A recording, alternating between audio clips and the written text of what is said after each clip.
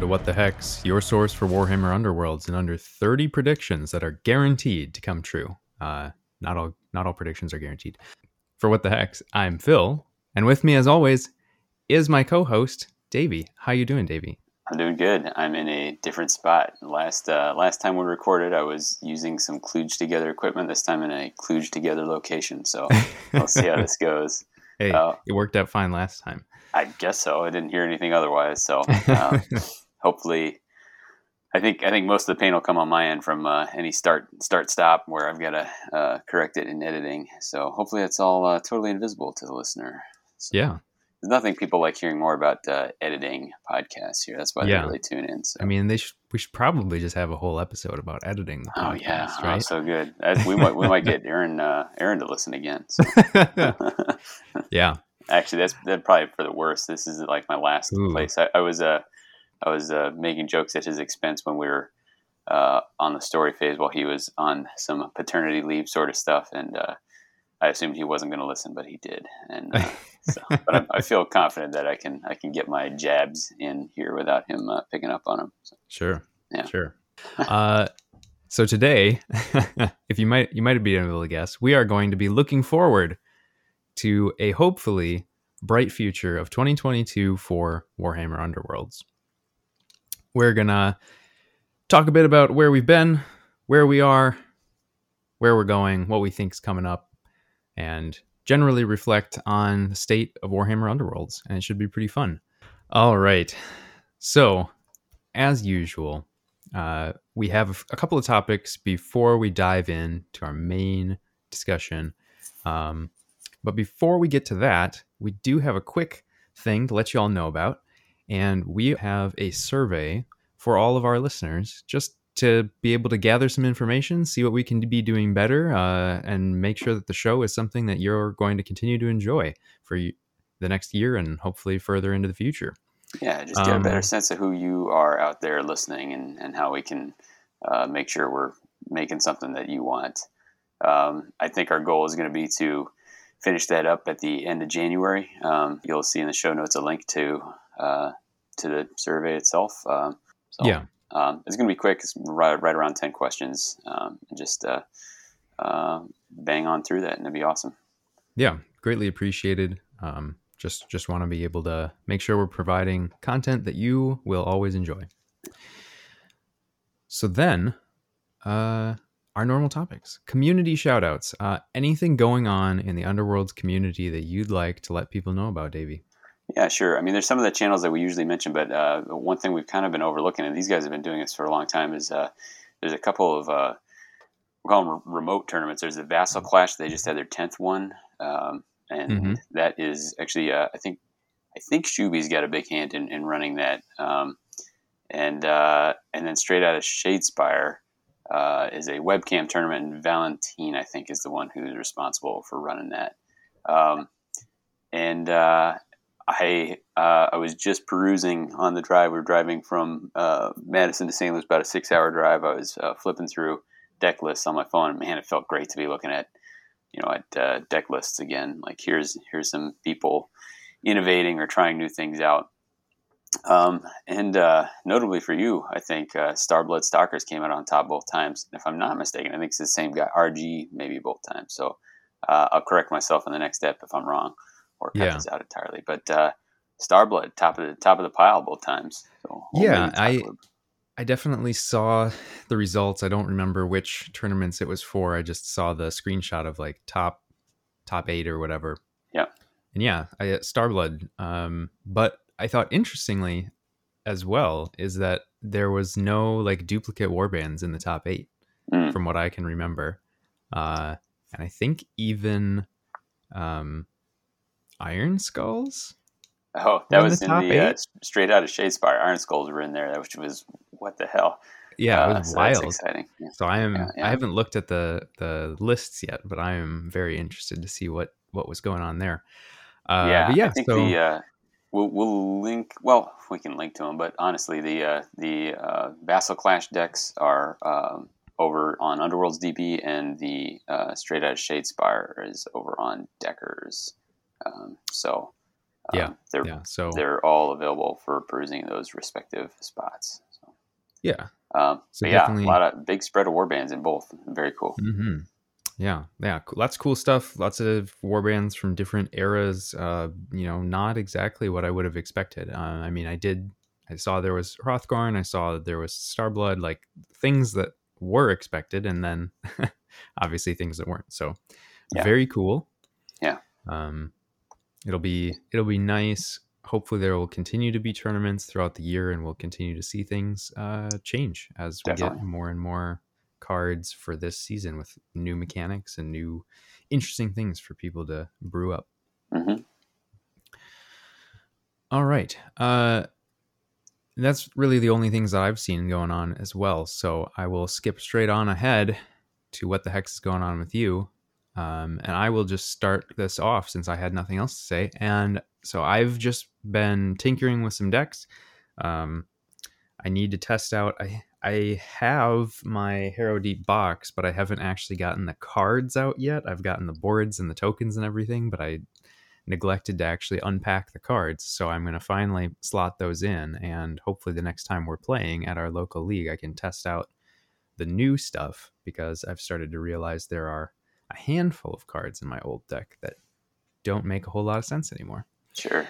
Yeah. And then I also built a Hrothgorn deck that I've just realized didn't save, so I'm gonna have to rebuild that. But it's been fun, and one of our locals, he's also been playing Hrothgorn a decent amount. I chatted deck building with him, and he seems to be enjoying it. I don't know how much Davey's enjoying it, but I'm loving it. He's actually, the funny thing is the thing he was playing before that was the Soul Raid, and the colors of the figs are right. actually like right on. So he's keeping his plastic the same color. But that's actually Matt. He's painted. He's kind of sitting on the top of the pile. We're on our holiday break for the league, but we come back next week, or the next, not next week. The next session is kind of the last chance to scrabble for those top 4 spots to play in the semis.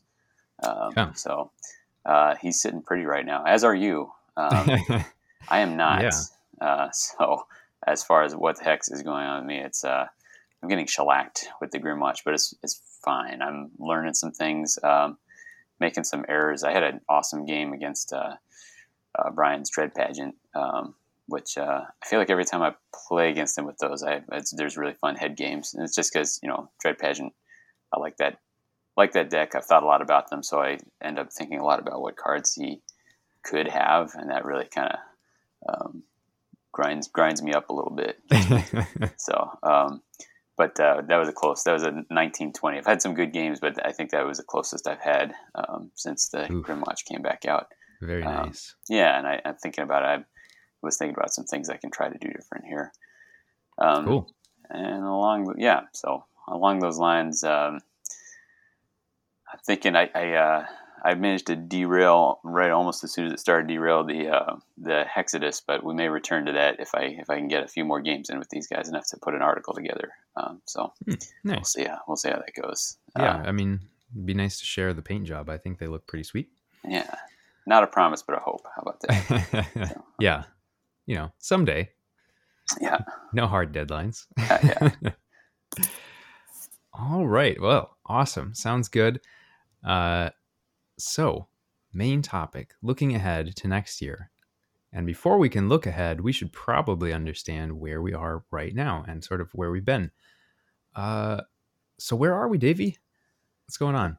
Well, we've had a chance for Harrow Deep to kind of settle in a little bit, right? Like there's we kind of described it as almost like a 1.5 or a 2.0 version of Underworlds with as many changes as came. And for a more complete listing of those, you can go back to previous episodes. But I think people are getting comfortable with how things go to different degrees. Myself, I'm still figuring out some of the things like board advantage, like what do I want? If I've got this kind of warband, what am I trying to do, and all that sort of thing. But as people figure that out, they're settling in some deck builds, figuring out what cards do and don't work. and we're also figuring out where some of the gaps exist, where some of the things that we might still be a little confused on or some such. But what is your sense of where it, now that the dust has settled, so to speak, where we're at, as far as, I don't know, like balance or what's strong or what's not? You got any takes? Yeah, well, conveniently, we did just have two tournaments that can kind of give us some indication of where things stand a little bit more clearly. So I feel like generally, compared to some seasons, we have a pretty solid balance across the board. Mm. There's obviously some warbands that are hurting pretty badly right now. But I think on the whole, most of them can compete. Um, and I think that's fairly well represented, as we were just saying, and that, you know, we can have a top 8 in a tournament with no duplicates. Like, Mm.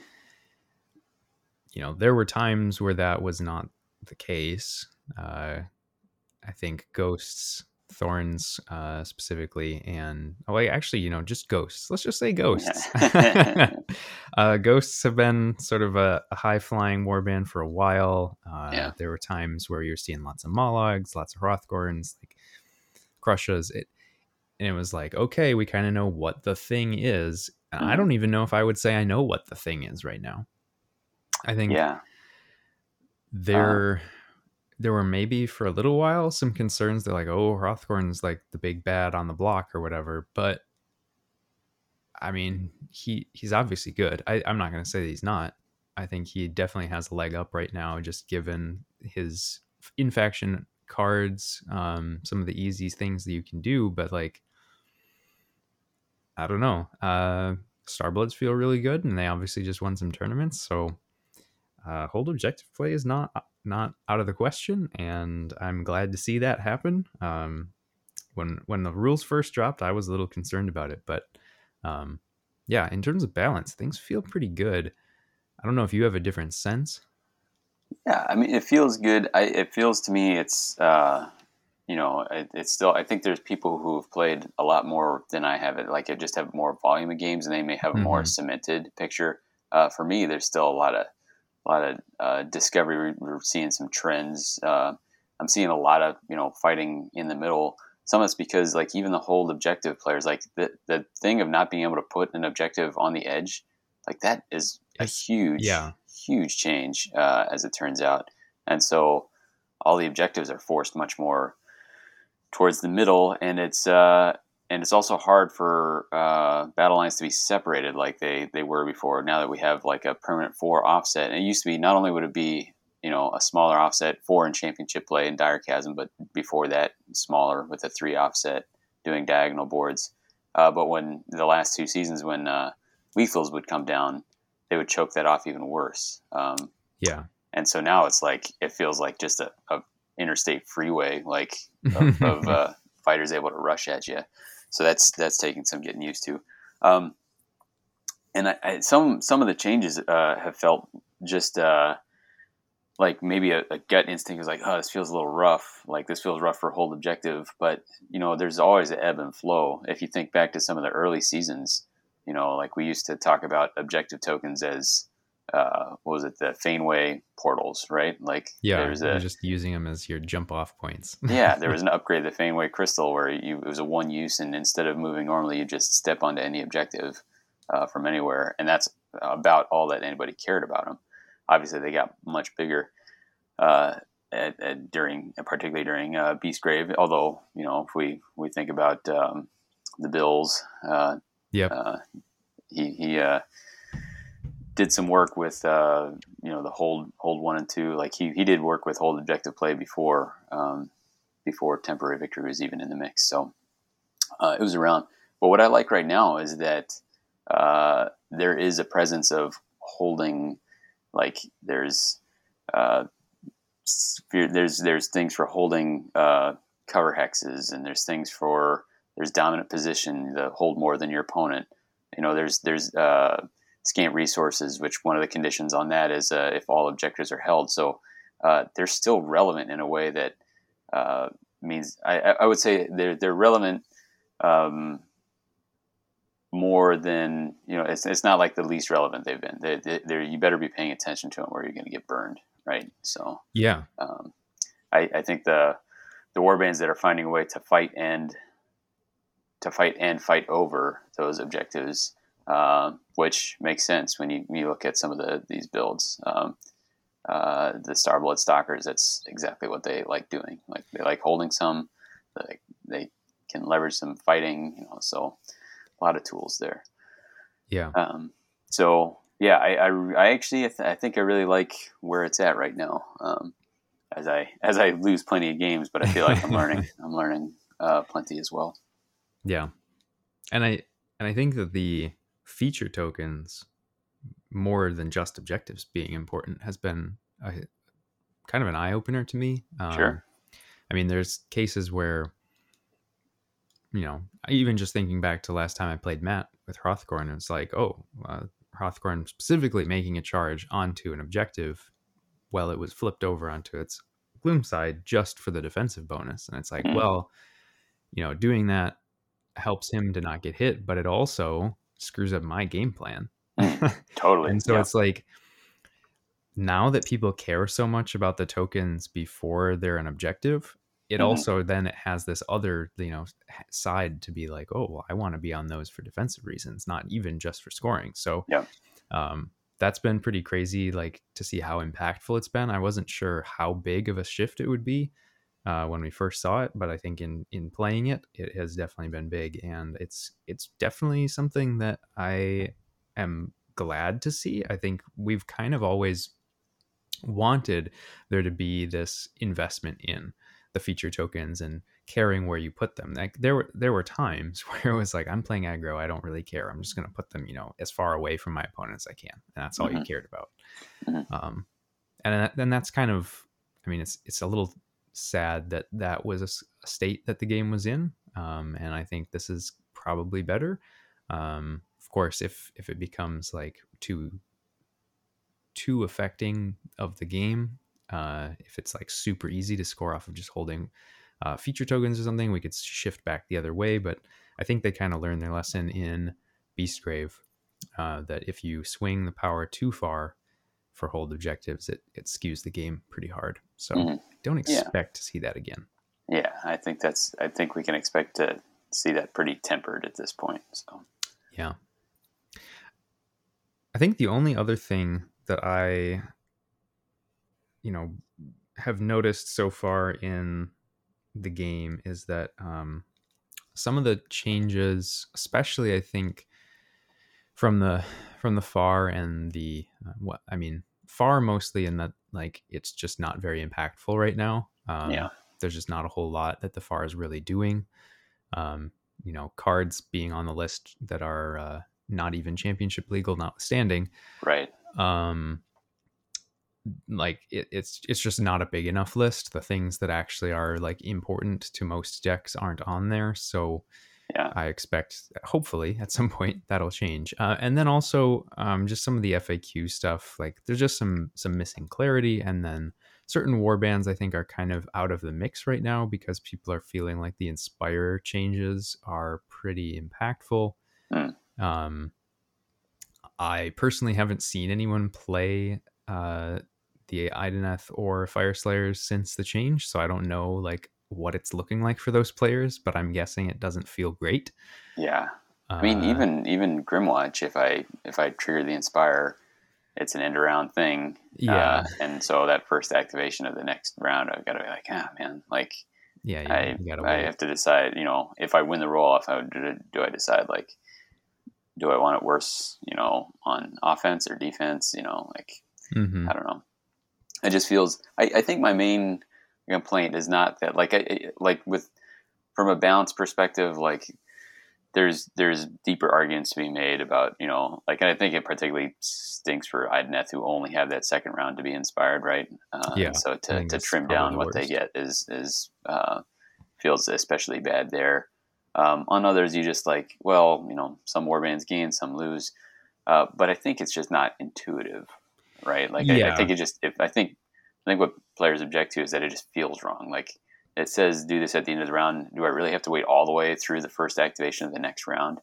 And so I think it might have been Requisite on our Discord. I'm sure other people put this forward, but I think you could potentially solve that by putting an inspire step at the end around and at the beginning around, and I think that kind of clears up all the remaining. Like it cleans that up. Whether they do that or not, I don't know. Like I don't really have a sense. Yeah. I kind of hope for it less out of a balance thing and more out of a making things feel like they are working the way they're supposed to. Yeah.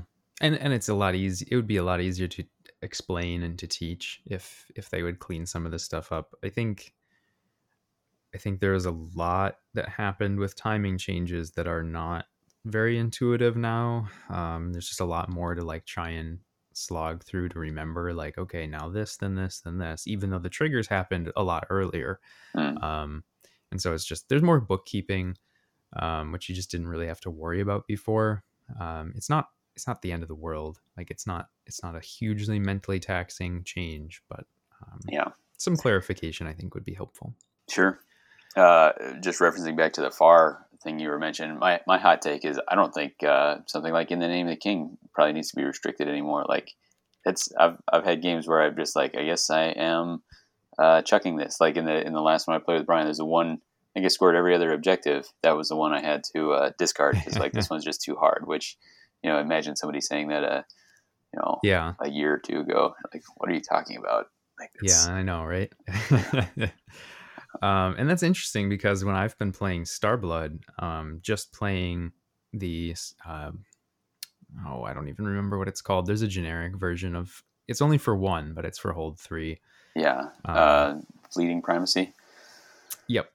Yeah. And I haven't found it to be super difficult, although I do have to work a lot harder than I used to.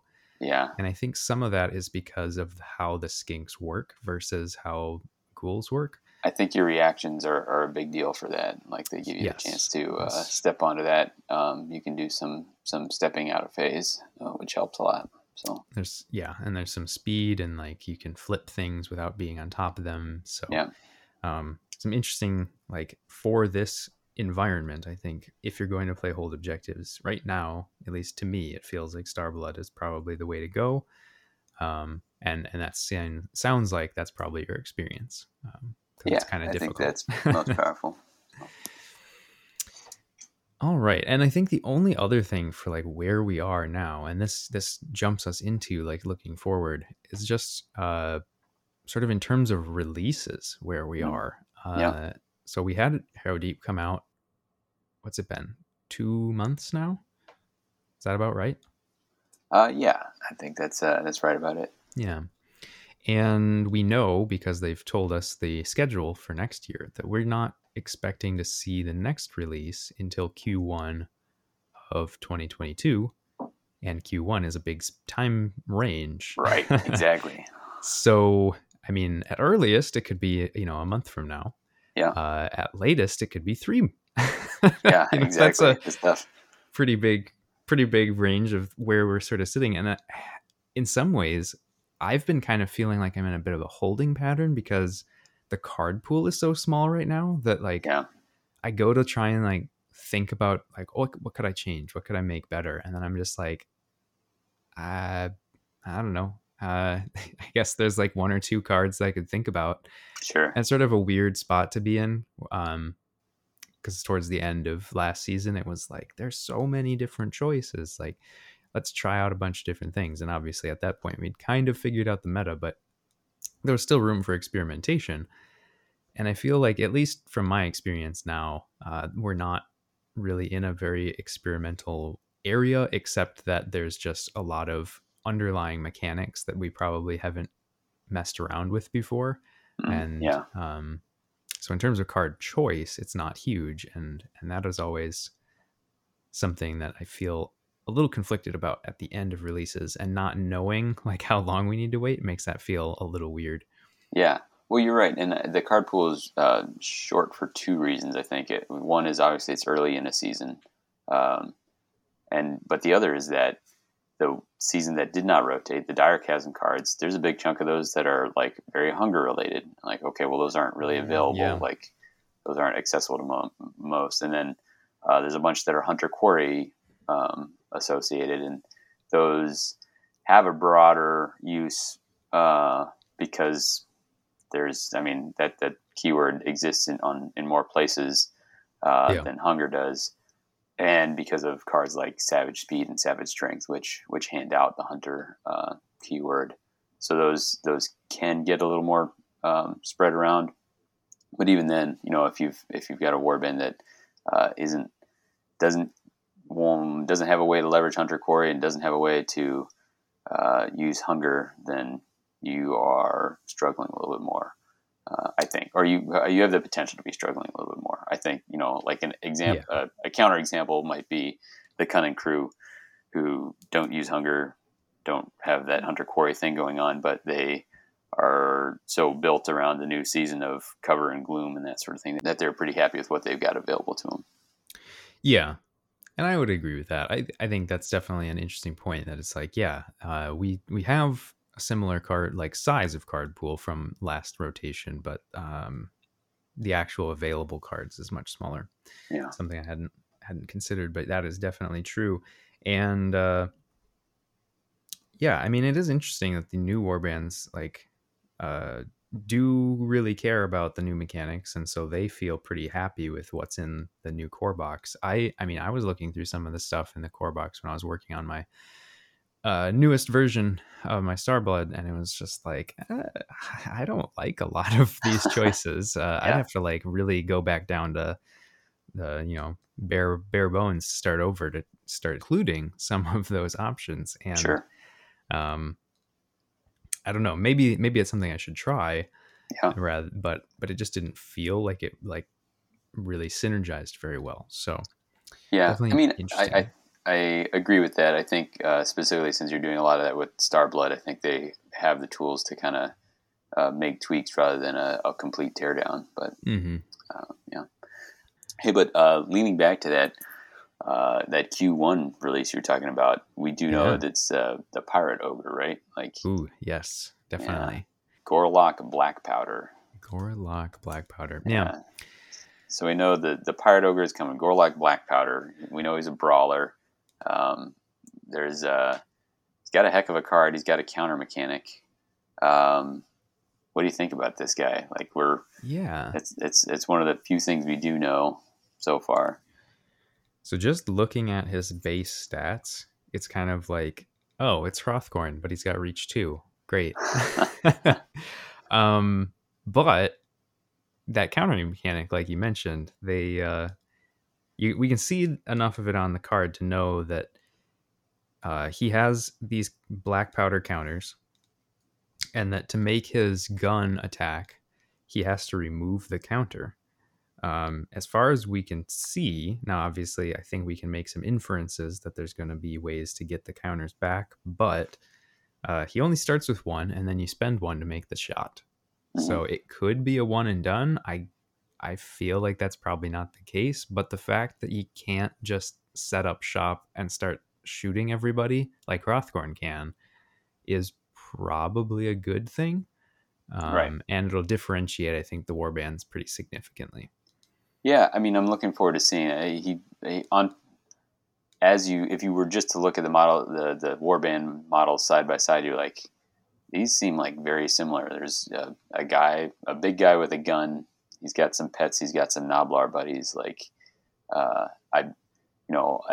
on paper, you're worried that they may be too similar, but I think there's a lot of room for them to be different. I look forward to seeing, even if he is Hrothgorn 2.0, what have they learned? What have they changed about him to make that? So that'd be cool. Plus, he and Hrothgorn, you can just go run, sumo wrestler belly smash each other. That'll be pretty great. Yeah. Ogre battle. Yeah. I'm definitely interested to see what all his little minions can do. I feel like there's probably a lot more room for interesting changes to the warband from all the little guys than there are from whatever the big ogre does. Mm-hmm. And obviously, I mean, if they make him care about doing weird stuff, he could be very different. I mean, sure. Right now it screams aggro. It's like, well, we're just going to have this big guy with reach 2 go smash people. Yeah. but my guess is it won't be that straightforward. At least I hope not. Yeah. That's definitely something that I'm hoping we see in the next releases, is that they keep leaning into these new mechanics, different changes, and keep showing like there's more room for this game than just like run forward attack or stand on objectives. Mm-hmm. Yeah, absolutely. So he's the one we know, and we know there's a Rivals format deck dropping with, right? So Yeah. Illusory Might or something like that. Yeah, I think we did see the name. What that means, I mean, it's anybody's guess. The name for Silent Menace didn't exactly tell us anything about what's inside, Sure. except that it's sort of loosely maybe themed on Silent silent people. people. Yeah. Lots of But I insectoid mean, stuff in there. But pretty sure if I just threw the cards at somebody and was like, "Tell me what ties these all together," they would be like, "They're all from the same game." I don't know. You might presume that it is a deck that's going to lean into illusion upgrades and ways to interact with those. That's, if you had to take a wild guess, you would assume that is what that's doing. And certainly you can tell from some of the cards in the core deck that there's some expectation that there will be more illusion. I mean, I'm not breaking new ground here. There's surprise, like this illusion upgrade mechanic will continue to grow, but there's some cards that currently are, if not non-functional, they're certainly suboptimal until we see more illusion upgrades come out. So I think illusion was like a cool idea in Mm-hmm. practice, but in execution so far, it's like, well, I guess I'm getting an extra ploy that costs a glory to play. Like that doesn't feel great. Well, it doesn't cost a glory. That's the whole thing about the Oh illusion. yeah. It doesn't cost a glory. You're right. It's not it doesn't cost anything, but it doesn't stick around, which still makes it feel like maybe a suboptimal choice for an upgrade. I don't know though. I hope that they can do something cool with it, specifically to make it like not just another, shade glass / amber bone / whatever material upgrades. Yeah.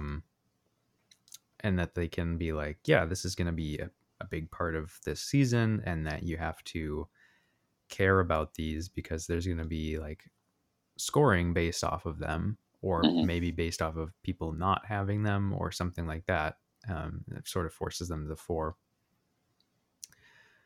I guess in terms of just what you think of the mechanic, what are your thoughts so far on illusions? I think there's a few that are worth taking right now. There's some defensive ones in Destruction and in the Cunning Crew that give you some buffs. But other than that, there's a really terrible one for Chaos. It's I think I remember reading it. I can't remember exactly what it does right now, but I remember being like, "And I will never play this card." well, I can say that it looks like Chaos of the. Although I think Cunning Crew and Destruction have maybe the most interesting ones so far. It looks like Chaos might be the faction that tries to lean into them a little bit. They have All Too Real, which is Surge Hybrid that scores if you take somebody out of action with upgrade attack action or just on a successful illusion attack action. So that one favors that. And then they have one that's they have a Gambit, like Desperate Bargain. If they become vulnerable, you can give them one upgrade from your hand or pick an illusion upgrade out of your discard pile and put that back out.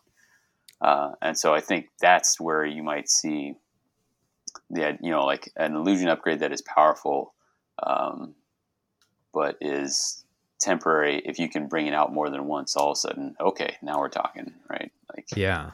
now we got And that's something. the kind of thing that I'd like to see in the game more, is like, let's start to see new mechanics. Recursion is not something that we've seen before, where you can just be like, I'm going to pull cards out of my discard pile. It's like, whoa, wait a minute. Yeah, it's been in there. There's recycled riches from Grimwatch and such, but that's where we shuffle. But it's just not been in there in any significant way. So practically speaking, it's not been there. Technically speaking, it has.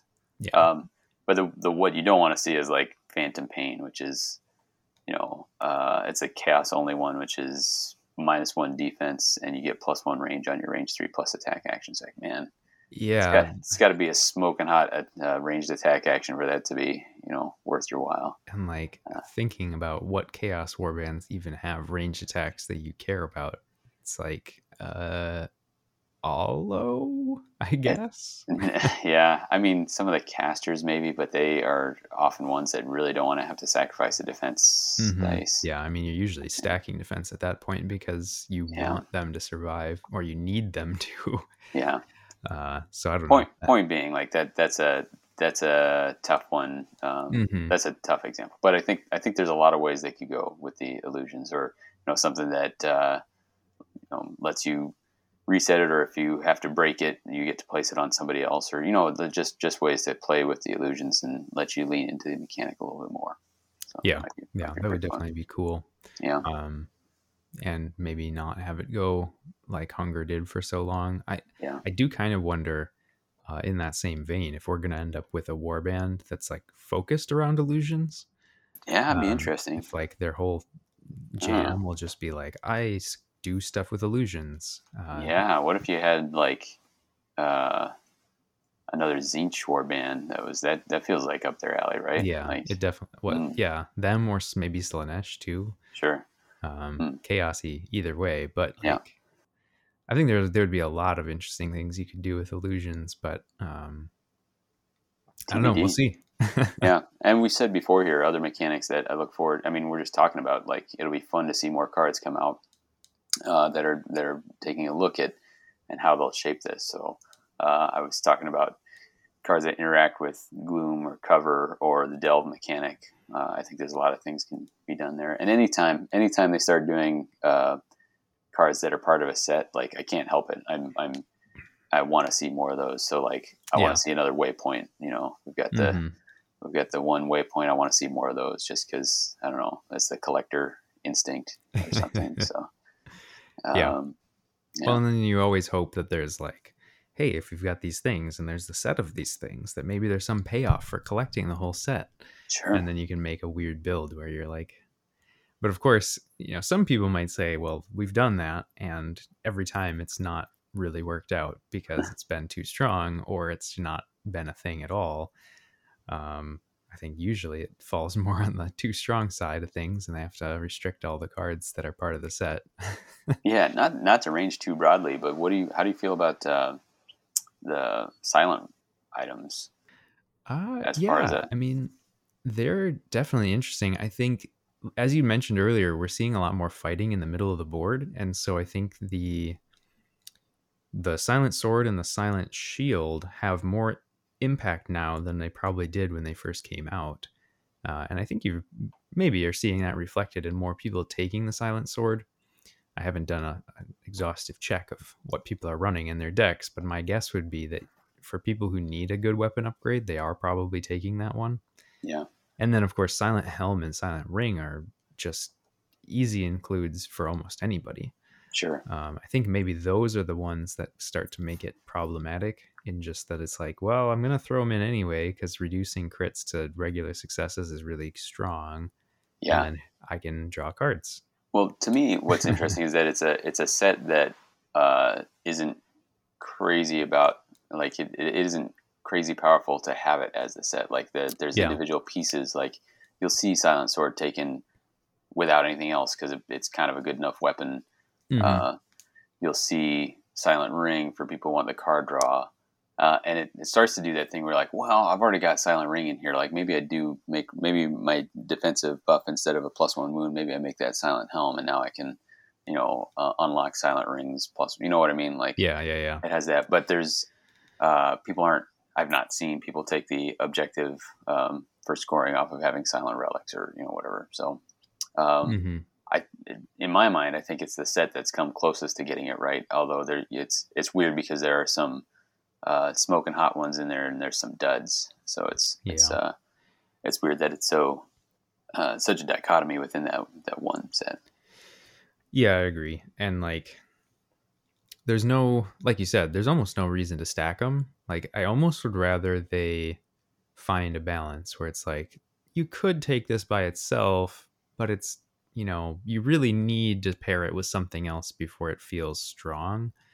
And Yeah. then maybe don't have like a cumulative effect for all of them, because that's sort of where it tended to get out of hand. Or just having scoring being tied to holding them. It's like, hey, if you get 1 glory for every one of these and I'm holding 3, it's a big deal. Yeah.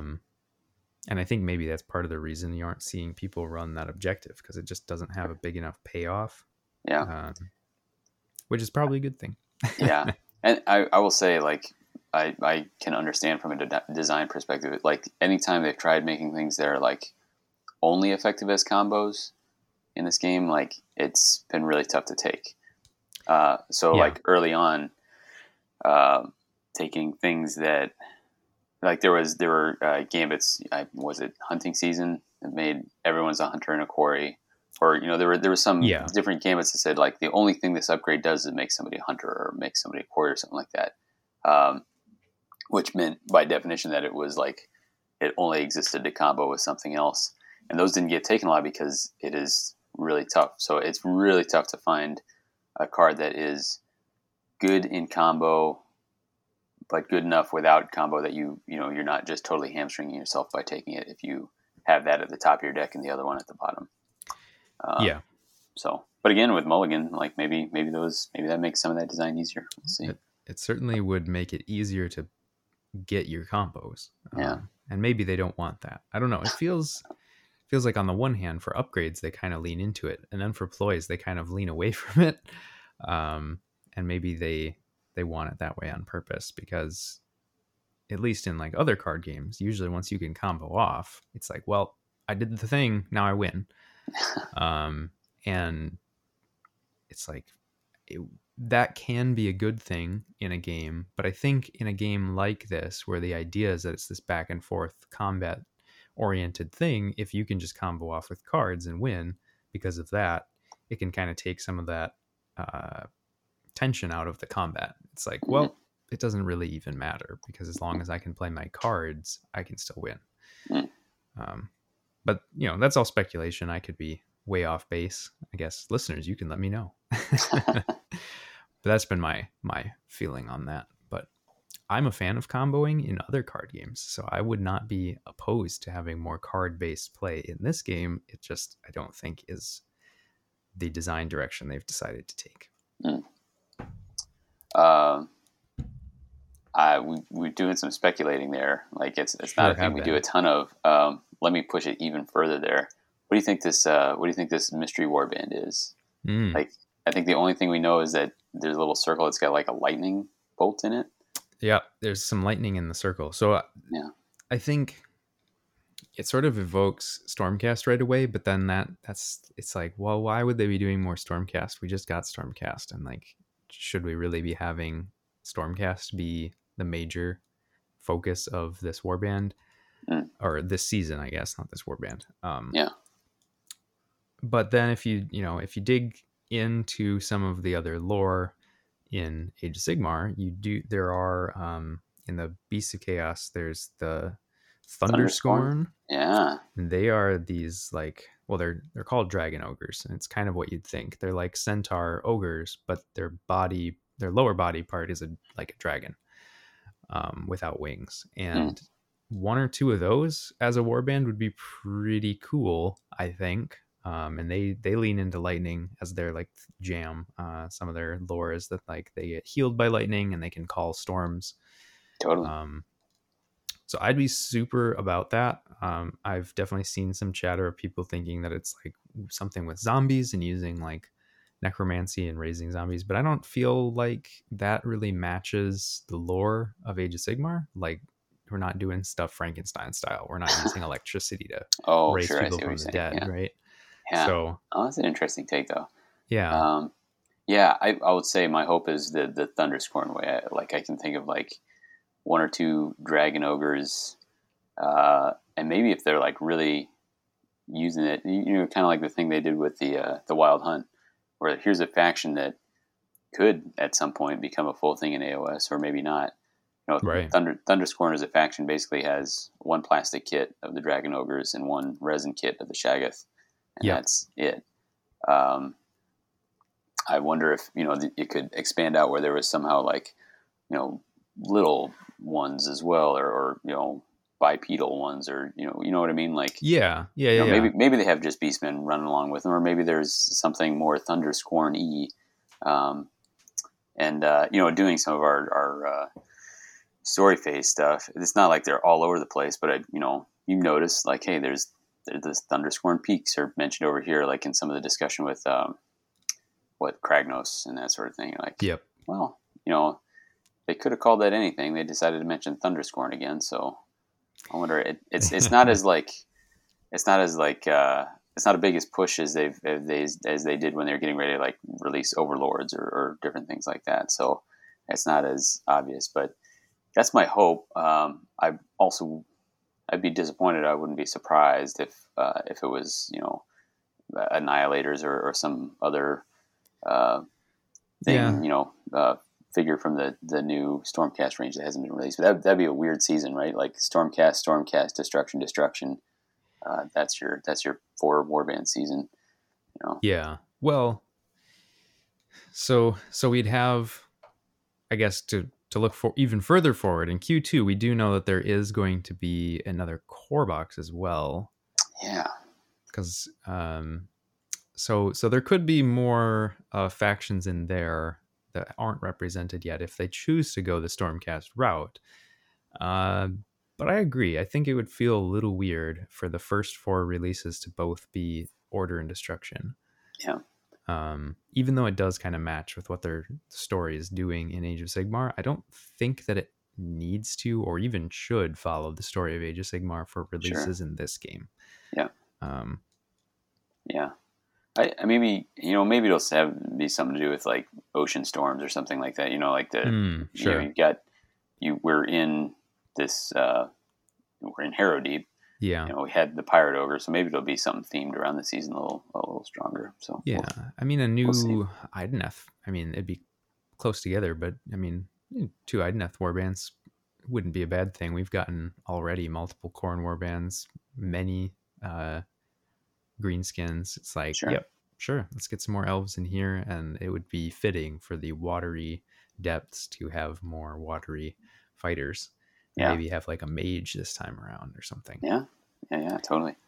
What you mentioned another core set that's breaking the trend that we've done in the past. How do you feel about a core set representing the 5th and 6th warbands of this? I don't know if it's a new season or if it's a season that has more than one core set. I don't like. There's a lot of questions to be sorted out here. Like, how does this impact rotation? All that. I am also very curious about those same questions. I would hope that it's not a new season, because if we start shifting to 6-month seasons instead of 1 year, that would feel really awkward, I feel like, because you'd only get to play with cards for a year at a time. Yeah, I would be surprised if they changed it that drastically. But. Yeah. So my guess would be that it's going to just be a way to introduce new boards and introduce maybe some new, I don't know, tokens or some other new thing into the landscape without having to have like a separate pack that they've done in the past. It's always felt a little strange to be like, hey, here's some, new cards and boards that you can use and maybe a new token pack, but then it's tied to Arena Mortis. And then we kind of end up in this weird balancing state where it's like, so I mean, I guess I want to pick that up because I want to have all the stuff to play with, but then 90% of it or more maybe is stuff that you really would never use in a regular game of Underworlds. But the few things that you would use, it's like, wow, some of this stuff is maybe wasn't intended or maybe wasn't anticipated to be used in this way. Yeah. I think my first reaction on hearing it was like, wow, it seems like kind of a pricey thing to put in the middle. But when you take a step back, like, it is just a little bit more than the cost of 2 warbands, right? Like, so if you think of it as like you're just buying those 2 warbands together, then it's pretty close. So, and if if it comes with 2 new boards as well, Mm, I mean, it'll still, the core boxes, if you really break down everything that you're getting, the core boxes are always the best value mm, in a release season. But it's usually because we're introducing like a whole new rule book, and they have to get everybody on, like, here's your entry point. Uh, but if you're in the middle of a season, like, hopefully there's no new rule book. So like, I mean, you do still get value out of it. It yeah. just feels a little strange.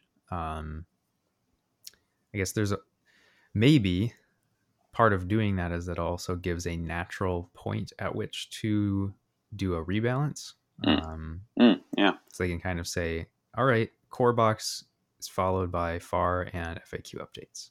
Sure. And then it's just like, when are we going to get the next thing? When is this going to happen? And they can just say next core box. Yeah. Um, I don't know if that's actually going to be the case. It feels like maybe something they would do to be like, here, we can like have a natural plan for where to time things. Hmm.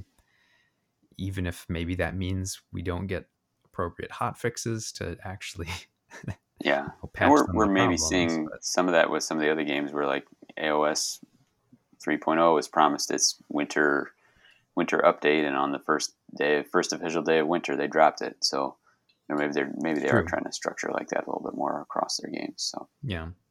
And I mean, I guess if we can get to a point where there's no longer a question of like, well, how long is it going to be this time?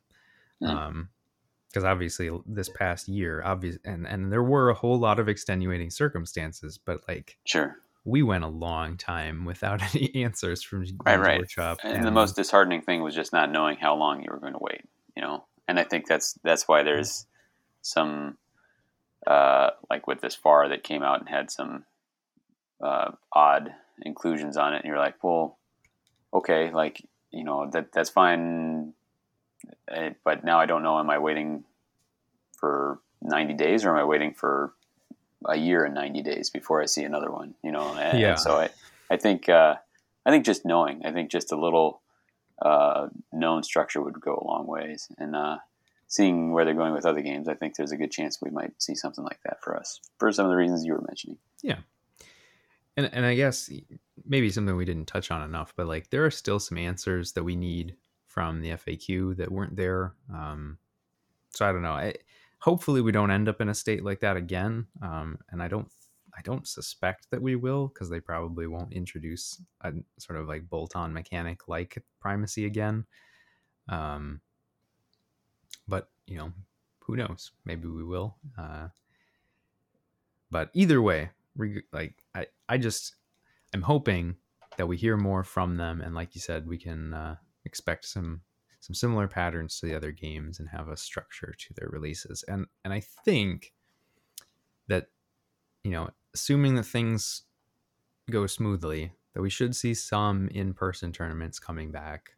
And if there are in-person tournaments, we definitely are going to have to, like, it should be an impetus to say, hey, can we get some answers for this stuff? Mm-hmm. Because it's Yeah, directly impacting tournaments if you don't sure, answer their questions. sure. And I guess in that vein, like, what do you, I mean, as of right now, the next big tournament for us, or I guess anyone in the US, I think, is Adepticon. Assuming that it happens, what are your thoughts on an in-person tournament? Do you think it's gonna be able to happen? Do you think people will go?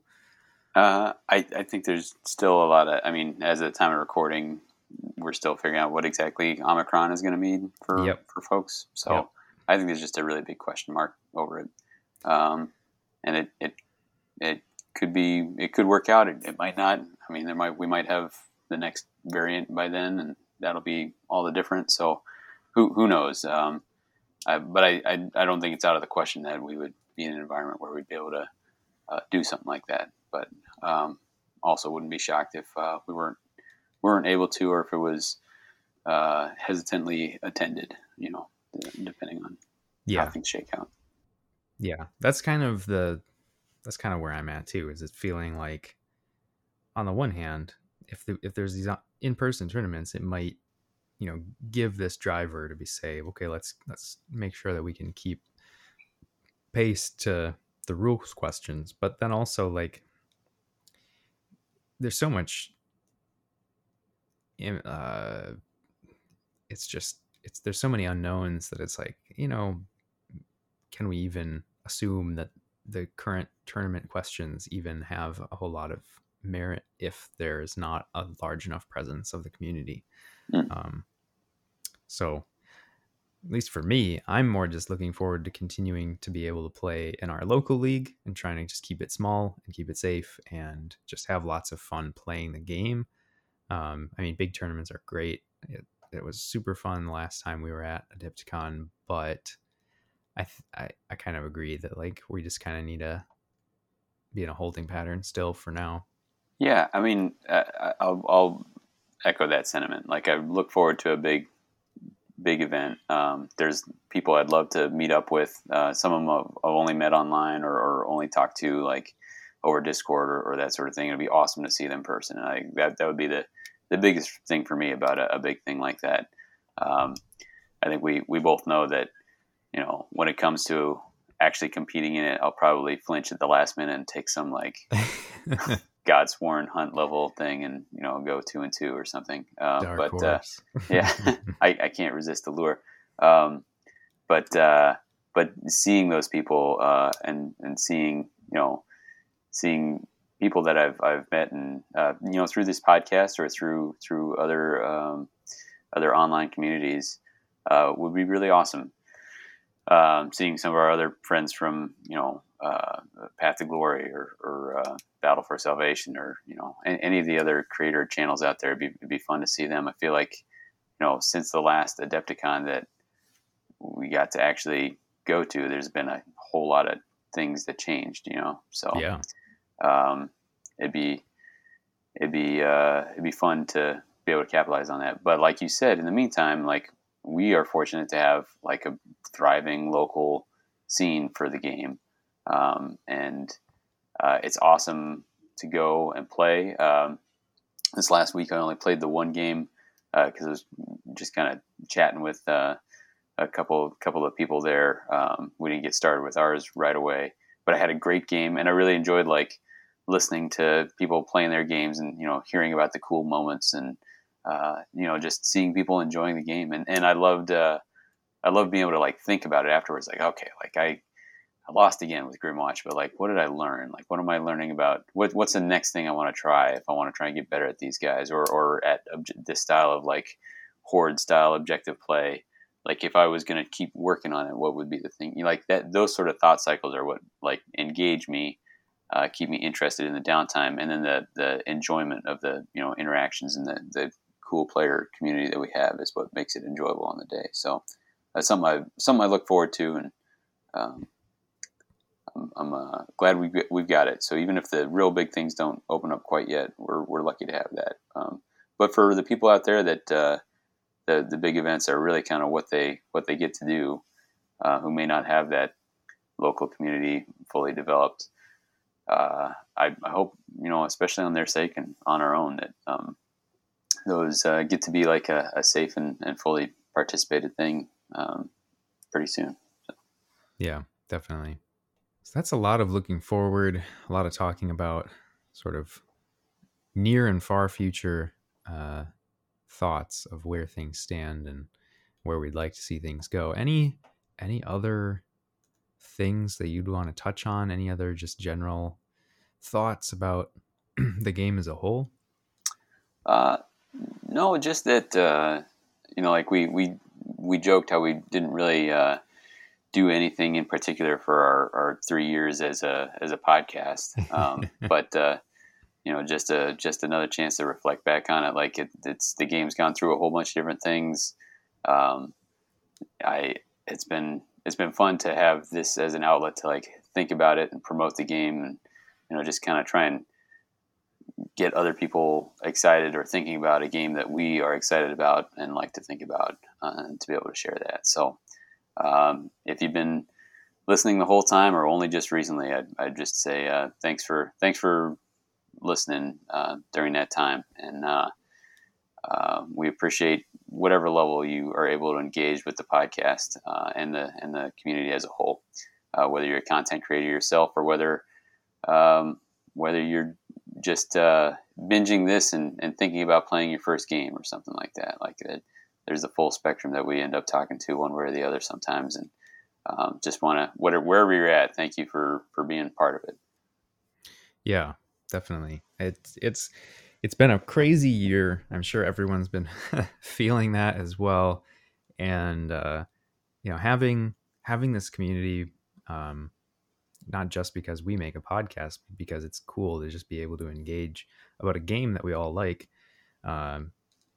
even if we can't always do it in person, has been pretty great.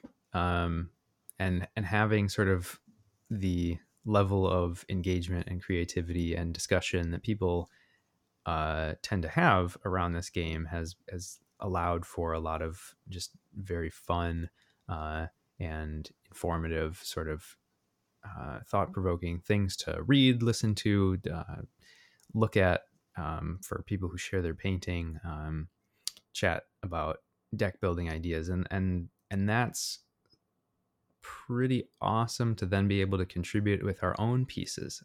So I definitely want to just say that I feel pretty humbled by the fact that even after all this time, that people still seem to enjoy listening to what we have to say about the game, and that it seems that the game continues to be popular enough that people are making a point of, when they join up, seeking out these types of resources, and that we can be one of those resources for people. And hopefully we can continue to do that for you folks. Yeah, definitely. All right.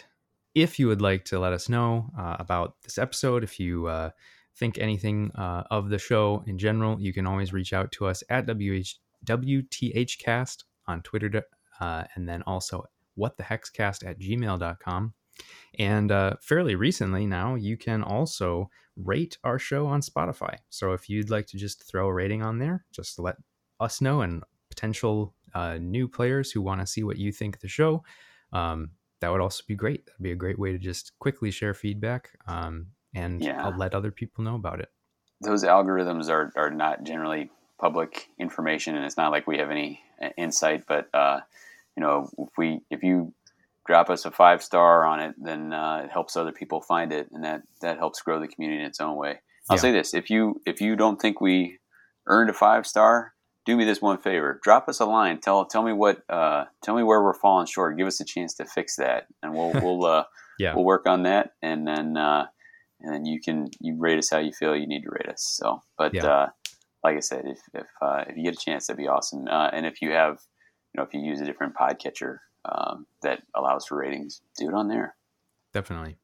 And as as Dave was saying, if you've got thoughts about the show, if you've got suggestions, or just general ideas about the show, we are going to have that survey. We will have links to it once it's available. It shouldn't take more than just a couple minutes to fill out. So it would be super helpful for us just to get some more focused feedback. As always, if you would like to hear more about the Mortal Realms, maybe you want to go hear a little bit more about Thunderscorn and some of the other Beasts of Chaos stuff, like we mentioned today, you can head over to themortalrealms.com. We've got a couple other podcasts in our sort of group. You got Story Phase, you got Path to Story, and the Dogs of Warcry, all putting out some cool stuff for all the different aspects of Age of Sigmar. Just game focused, story focused, all sorts of cool stuff. Coming up next, I don't know. Do we have a coming up next? I think we're going to keep this one open because we don't know exactly what's going to drop when. We've got some options. So if we'll come back at you, maybe a deep dive on a warband. Maybe we'll get you another live deck build or a battle report. Have Phil and I go at it and talk about what we've figured out. Yeah, maybe I can give you a live battle report of me losing with Grimwatch. Sure. All right, and then our recommended listening for today. What have you got, Davey? Yeah, this because we threw a lot of information out there, and so thematic. I'm going to say "Lies I Chose to Believe," and that's by John Moreland. So nice, good song. Check it out. So that'll do it for today. For What the Hex, I've been Phil. I've been Davey.